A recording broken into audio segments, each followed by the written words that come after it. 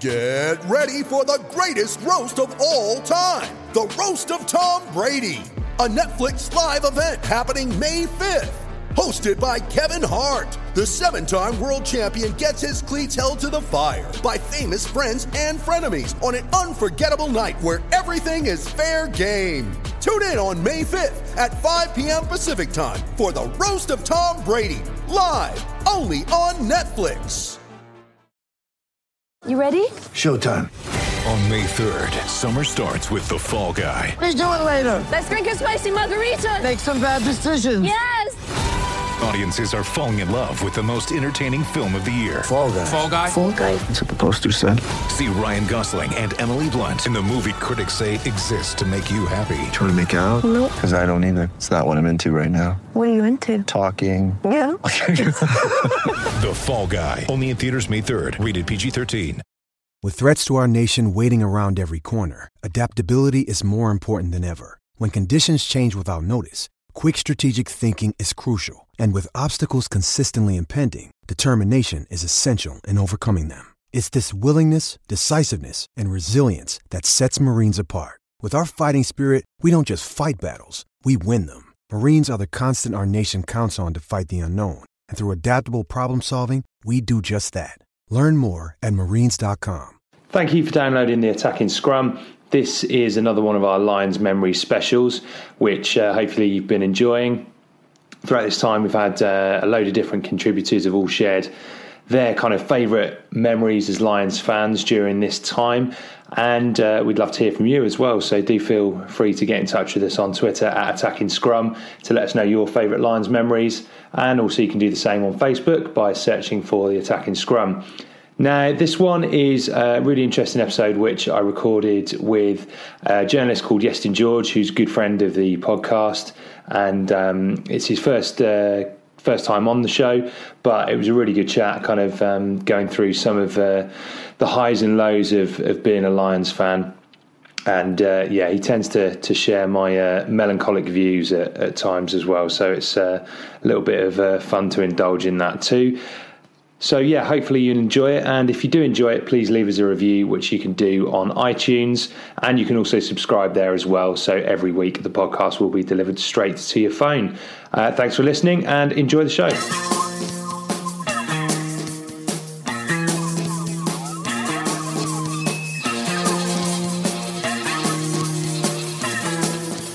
Morning, Iestyn. Morning. It's feels like we're getting in some good practice out of the Lions tours, having a early morning rugby chat. I know. Last week I live in Hove, which is we do well on the rugby front. Hove RFC, but on the you do worry about the availability of pubs that will be showing the game and stuff. And but there's a pub in Hove which was boasting about Lions breakfasts, and we just basically, that's it. I'm sorted. Those two magic words you always want to see. Lions breakfast, That's it. And your Saturday's taken care of. And you have that sort of little fluttery moment where you go, I might, of course I won't have a pint. And then you go, I think I will. We've discussed this as well. Have you got a weapon of choice when it comes to a breakfast pint? I've travelled a lot among, I've watched breakfasts in Wales and breakfasts in Brighton, and I can't think of anything. There's always one of the things that serves us well, particularly, it's more of a Twickenham thing actually. There's a pub in Twickenham we go to, which is not that far off the beaten track, but is always empty before the game. And that is, it's a lager and ginger ale, which is a kind of, I know. It's why that started, I don't know. But the ginger ale aspect of it. So maybe that'll be the Lions. I can't think of cider. It really needs a name. It really needs a name. Yeah, true. True. The ginger element, it should be the Jenkins or something like that. I think. Yeah, that's it's true. Worth looking into. Well, we once invented in a parallel universe when I used to work for a golf magazine. We invented what we called Scottish Pims, which was just vodka and iron brew. And within a year, it was on some Radio 4 quiz. It kind of went through Troon like wildfire on a Scottish Pims, vodka and iron brew. Yeah, it's great. That's fantastic. What a fantastic way to start.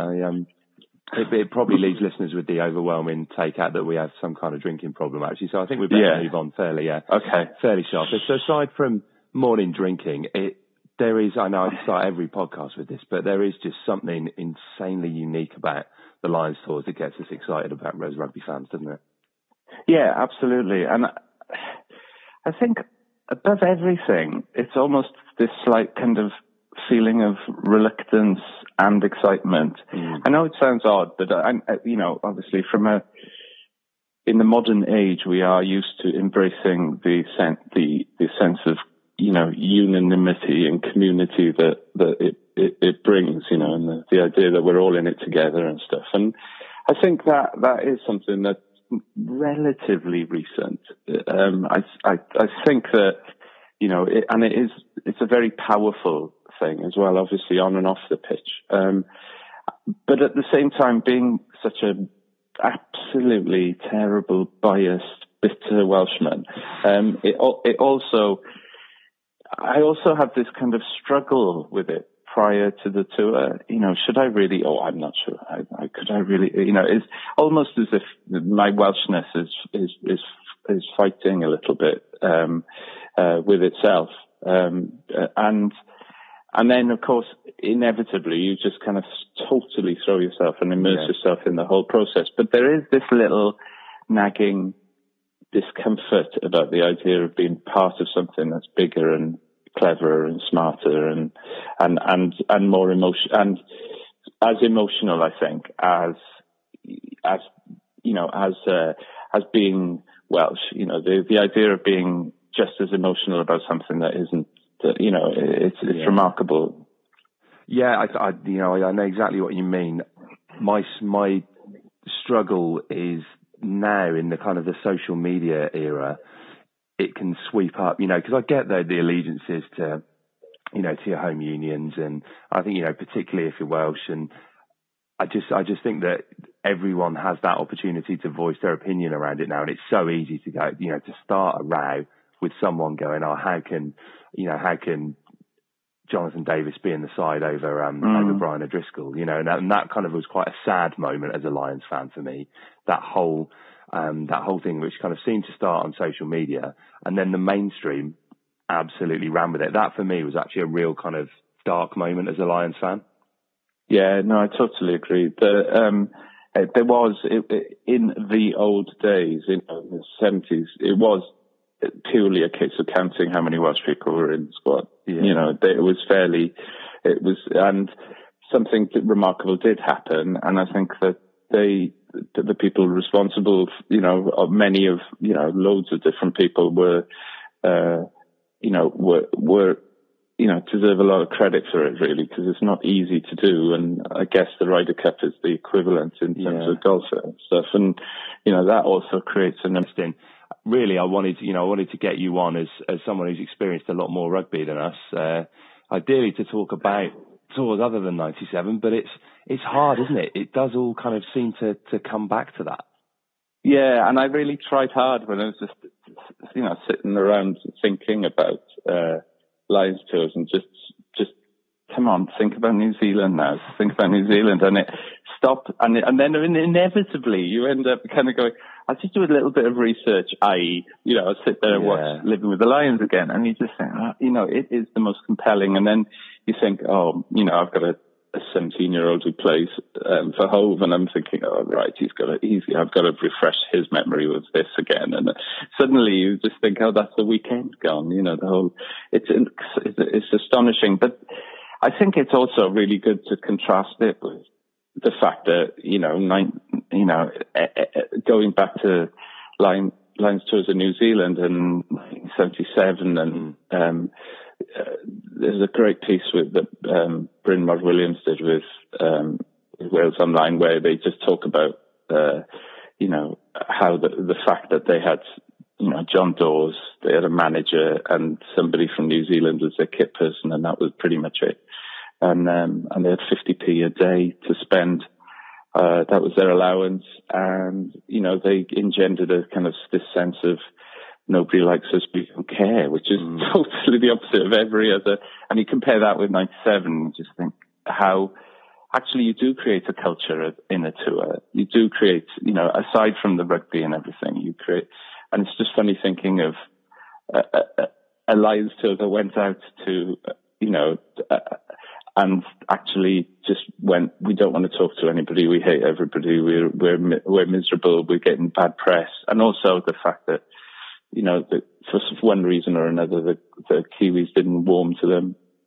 It's just quite remarkable when you think about how well, I suppose the Woodward era was a little bit of a blip, but generally speaking, those Lions tours have been incredibly incredibly life affirming, really. They have. I mean, I always think of the Woodward one as being more than a blip, really, because because 2001 went wrong on the pitch, and it was one of those waves where Australia were really into their rugby. So the press enjoyed tearing the Lions apart. And then 2005 went so catastrophically wrong, and it felt that it had lost connection with what it meant to be a Lions. I think he treated it with that same mentality he's treated World Cups, and they're very different. They're very different beasts, and his kind of ultra professionalism seemed to forget the ethos of what the Lions is about, which is very much that kind of amateur mentality. No, absolutely. I agree. And that's why it's interesting looking back at things like 77, where, they're incredibly talented bunch of players. Obviously, tons of Welsh people, which is always good. And then totally the wrong conditions where they all those fantastic photographs of mud, it looked like such a miserable experience. The fact that, oh dear, the showers aren't working in the first, the first game they played, and just this sort of idea of attrition, really. And I suppose there was a lot of that anyway, wasn't there? Because they, it wasn't what it is now, and what the culture that's been created, I think, is much, much more healthier than the idea of going away for months on end and just sort of enduring, really. But there will be a bit of enduring this year, won't there? Because it will feel, because there's a longer run up until, the first test, I think it will, in an odd way, it'll resemble those tours a little bit more, even though it's obviously nothing like the time. There will be that. I think it will be a bit more old school, hopefully. Yeah, I think so. And the fact that there's not going to be easy tour games on this, I think is a really good thing, because as I've mentioned before, I think the tour games are a very unique part of Lions tours. And, when you send out invitational 15s every week, it just becomes a very easy thing. And the games kind of don't really have much significance, whereas every single one of these is going to be a challenge. And I think, again, that connects with some of the Lions heritage of, there are clubs in New Zealand and South Africa and even Australia who take massive pride out of the fact that they've beaten a Lions midweek side, and I think that's a really special thing. And I would echo that I think, oddly, people talk about their relationship with the Lions in terms of our relationship with opposition, with other countries in terms of the Lions. But for when we were kids, I grew up in the 70s, so it wasn't as much of a big deal, even if you think about 1970. I don't think I slept for weeks before Mauri's All Blacks played Swansea, and even though we were given a hiding, that was all we were self-obsessed, I think, in the 70s about touring teams coming to us. So we knew, just as people talk romantically about people used to know every Lions player, etc. In right from the 1950s onwards, we knew every New Zealand player. Certainly when I was a kid, we were obsessed with them coming over to us, almost more than we were about going over there. Because, well, for a start, we'd always get battered, so that was never, But also, we'd never see the game, So there is obviously this the mythology of 1971 will never go away, and it was really weird because I've got a picture of my mother was a cub reporter at Radio Cymru around that time she started, and there's a picture of all the Welsh players came off they got trained from Paddington to Nice, and then we sort of arrived in Nice to a rapturous welcome in inverted commas, probably about 12 people going, oh, all right.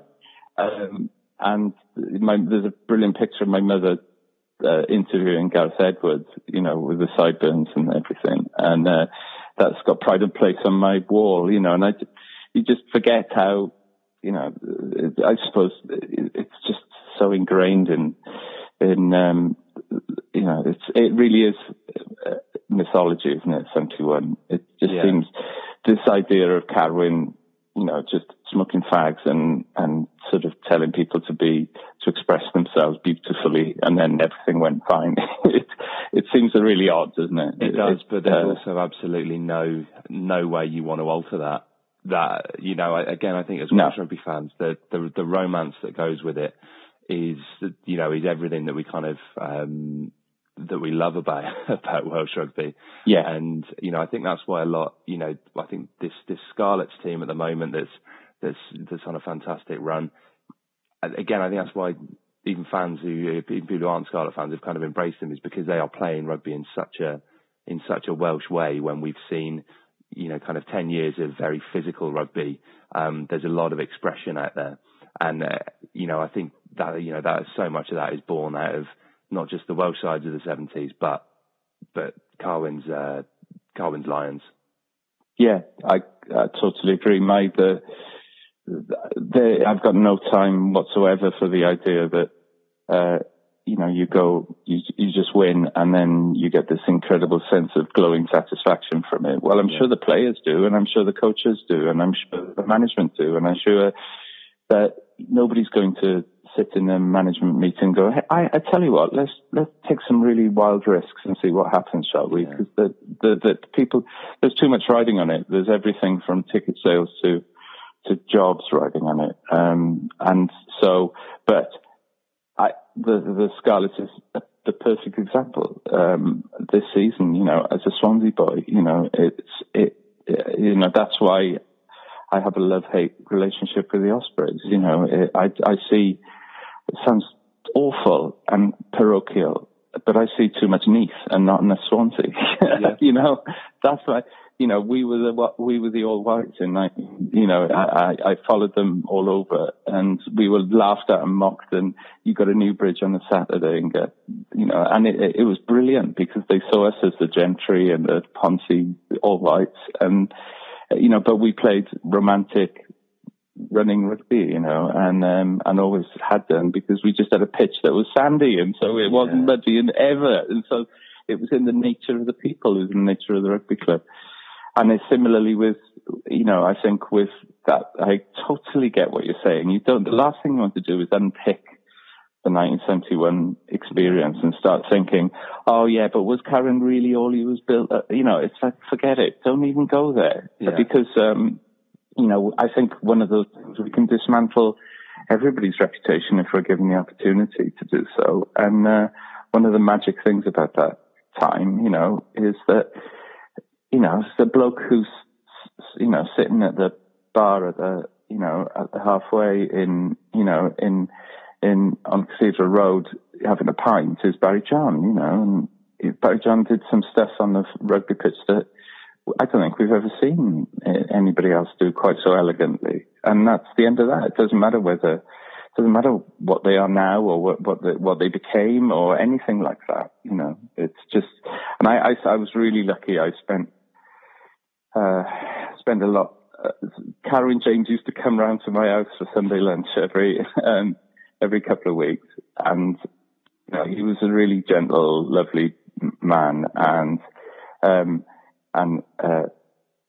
I don't know how he would just tolerate me talking nonsense to him. You know, really, rather than going, "Oh, Karen, you've done a few things, right? Why tell me some stories?" But obviously, when you're 14 and you feel somehow you're an ambassador for everybody's ever pulled on a white shirt, and why isn't so and so in the Welsh team? Not that Karen could do anything from it because he was as ostracised as anybody else. But so instead of listening to him telling me great stories about 1971, I just banged on about how Di Richards should be playing number 10 for Wales instead of Gareth Davies, which is just ludicrous. But there we are.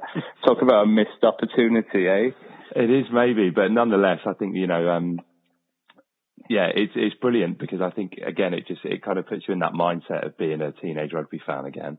And, you know, that's what this podcast is all about, really. You know, I think it is about those, it's about those emotions you experience as a fan. And I think, like you say, if you were to try and unpick what Barry John did on the pitch and apply kind of like modern logic, this is why I hate stats so much, is if you apply the modern logic of, you know, about how many meters gained, how many times he kicked the ball from hand.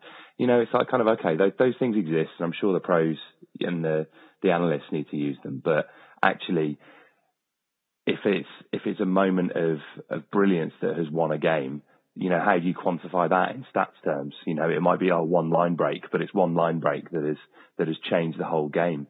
And furthermore, you know, in a game you don't win, it could be one line break that has just lit up your afternoon, and it's worth the ticket. You know, it's worth the ticket fee just to watch it. So, you know, the entertainment thing, I'm completely on board with, and I think all of those things help protect the myth in my mind. Yeah, it can be anything from the fact that Willie John McBride was considered an untouchable to Aaron Shingler's handoff, you know, against Leinster, where there was clearly nobody going to stop him, and those things. That's not so romantic, but talk about influencing the game and the environment around you. You know, when you see you see that. I think someone like Brian O'Driscoll, for instance, has always been one of those players who just affects. He doesn't seem to be. He has a greater effect on the environment around him when he's a player. Mm. You know, that kind of ball of whatever it was, you know, of concentrated energy where, you know, it would be anything from a turnover to getting back on his feet after being tackled and still going like an Exocet missile, that sort of thing. And for me, that's what, you know, there's no way you can quantify that. Yeah, there's just no way. You'd have to measure the raw energy inside that man's soul in order for it to be a legitimate way of measuring it. And that's what 97 was for me. I'd never felt like I'd seen people run faster or be more cutting or more intelligent, or, you know, there was something just wholly, with Barry John in 1971, I'm not saying that it was just Barry John, but there was that sense that somebody was doing something that had never been done before. Yeah. And I think that if you take that right into the modern era, there are very few players who do that. And Shane obviously is one of those people. Why we love Shane so much, you know, and again, why do you have to moan? But I'm going to moan.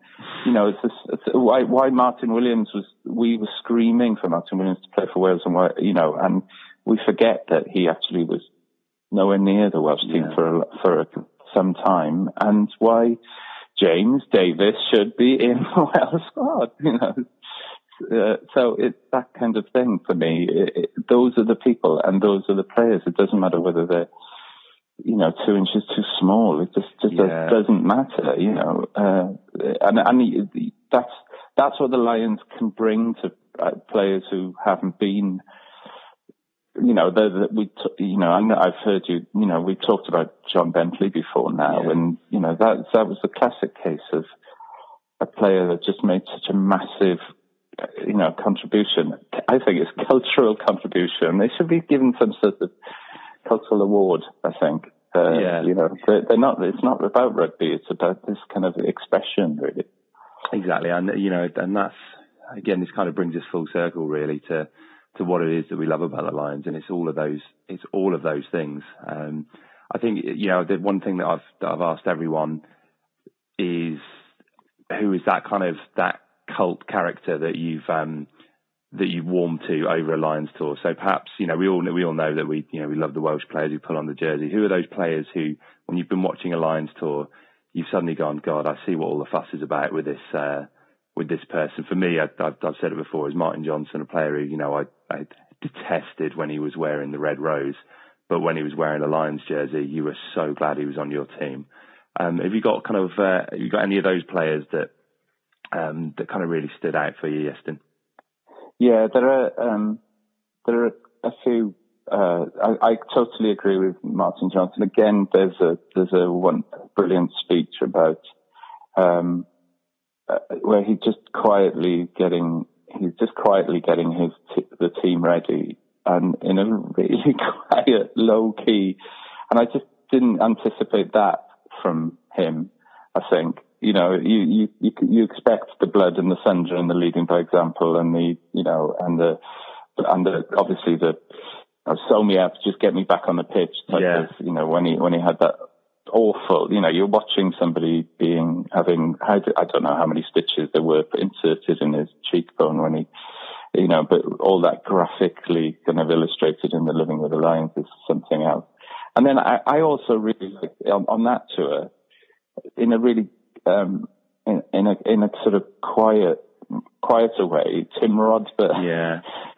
I know it's just all of that thing about him being, military man and all that kind of stuff. But I could see a kind of like slightly wittier, smarter, slightly more. Actually, I'm going to think my own, think my own way around these. I just thought it was brilliant. There's some scrummaging stuff that I thought he was brilliant, which is great. A flanker, I think, from 5 to work hard. That's quite remarkable. You know what, as well, I think, again, he's one of those players that undoubtedly played his best rugby on that tour. Yeah, I know he's been around the England side for a while, but it was, that would not be his finest at the moment. I wouldn't have picked him in a Welsh team, out of, I would never have even thought about it, but I was surprised. But I think the one, again, obsessing about that era, but the one that,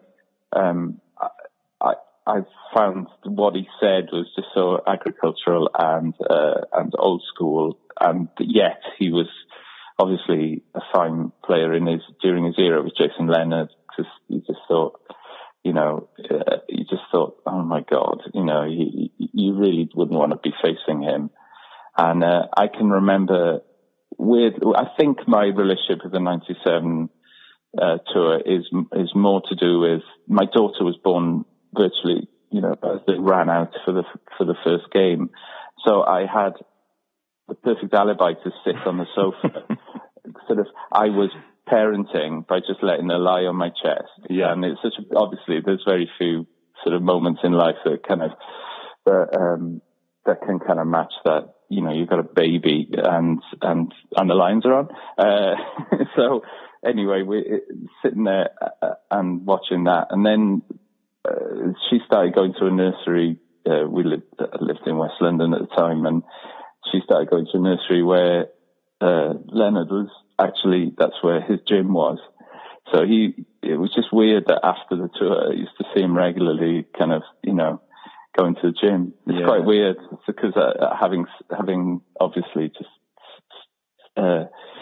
seen him effing and blinding his way through pre-match speeches, it's quite funny to see him then sort of in a pair of shorts doing some bench presses. Yeah, he's one of those characters I've met on a few occasions. Always kind of either before or after a game, because he's inevitably, either in a professional capacity, he's doing something, or he's in a pub somewhere. But he actually, to be fair, he's always one of those characters who's happy to chat to any fan who wanders up to him, isn't he? And I really like that. Yeah, and I think similar experiences that I always found Vickery really agreeable and a great interview, and also I think really recognised the importance of the Lions, and a very the sort of player that would bring everybody in.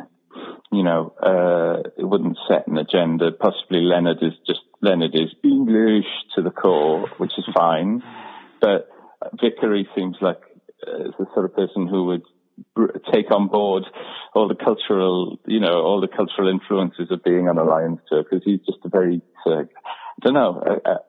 seemingly a very kind of well-rounded guy, and a great appreciator of other people's cultures, I think. So that, if you think about that Jim Telfer quote, is kind of probably, someone like Vickery was a perfect example of that.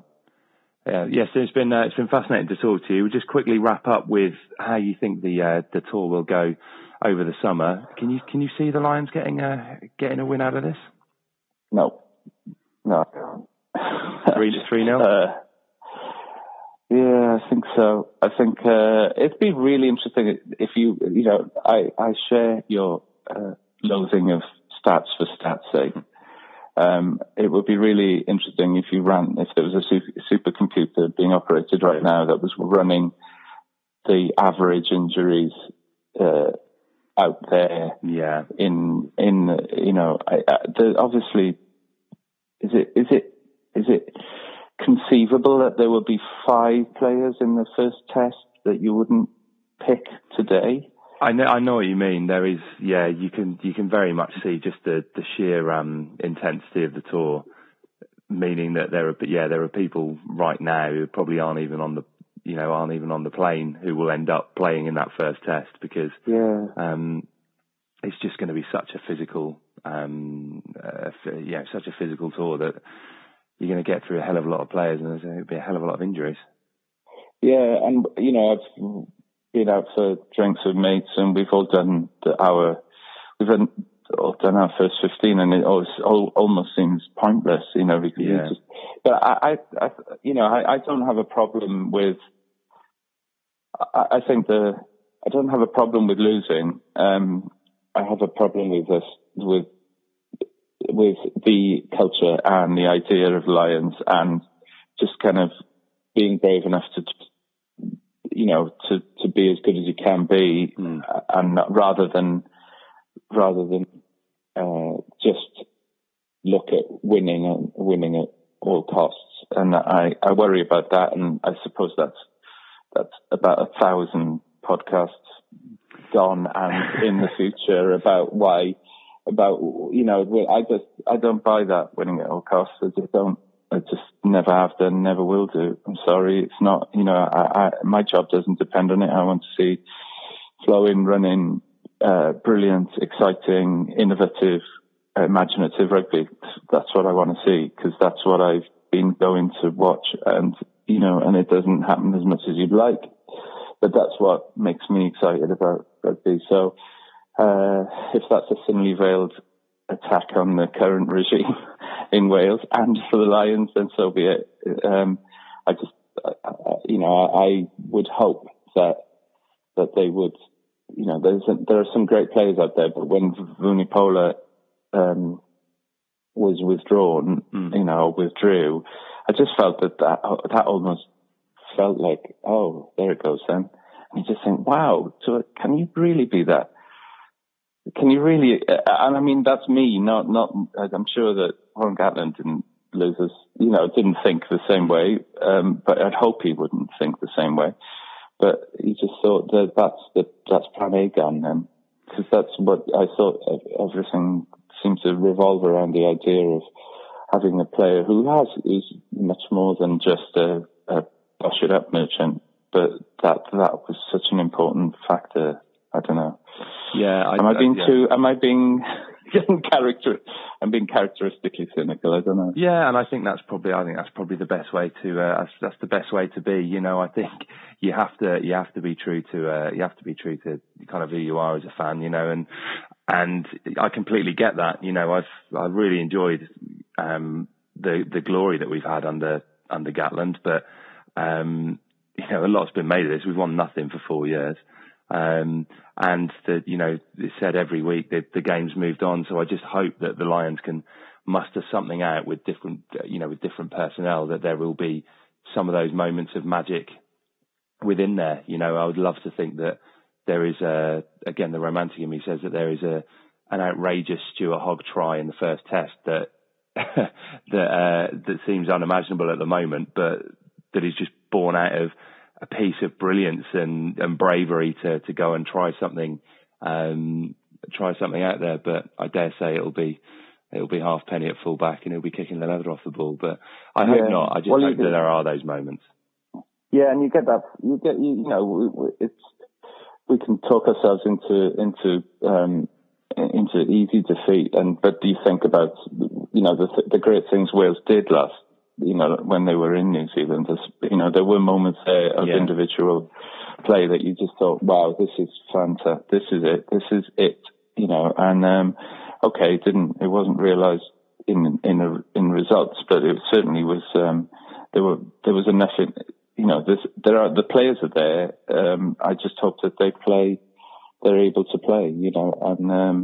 And otherwise we're going to be coming back with the idea that do we need a new approach? And that's not. We shouldn't be talking about this on the eve of a British Lions tour being kind of obsessed with Wales, but that's the way it looks to me at the moment because of the tour. The Wales tour just seems like a really odd animal at the moment. It is. Well, with any luck, as you say, there will be those moments of hope and magic that just that get you up off your seat as a Lions fan, and that's what we all want. Iestyn, thanks for your time, and enjoy those Lions breakfasts. Brilliant. Thanks, Jed. Cheers.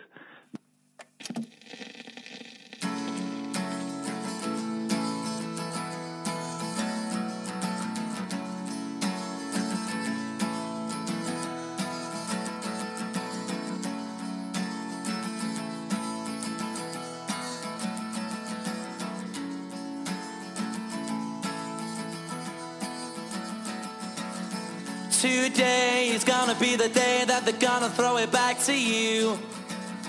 By now you should have somehow realized what you gotta do. I don't believe. Sports Social Podcast Network.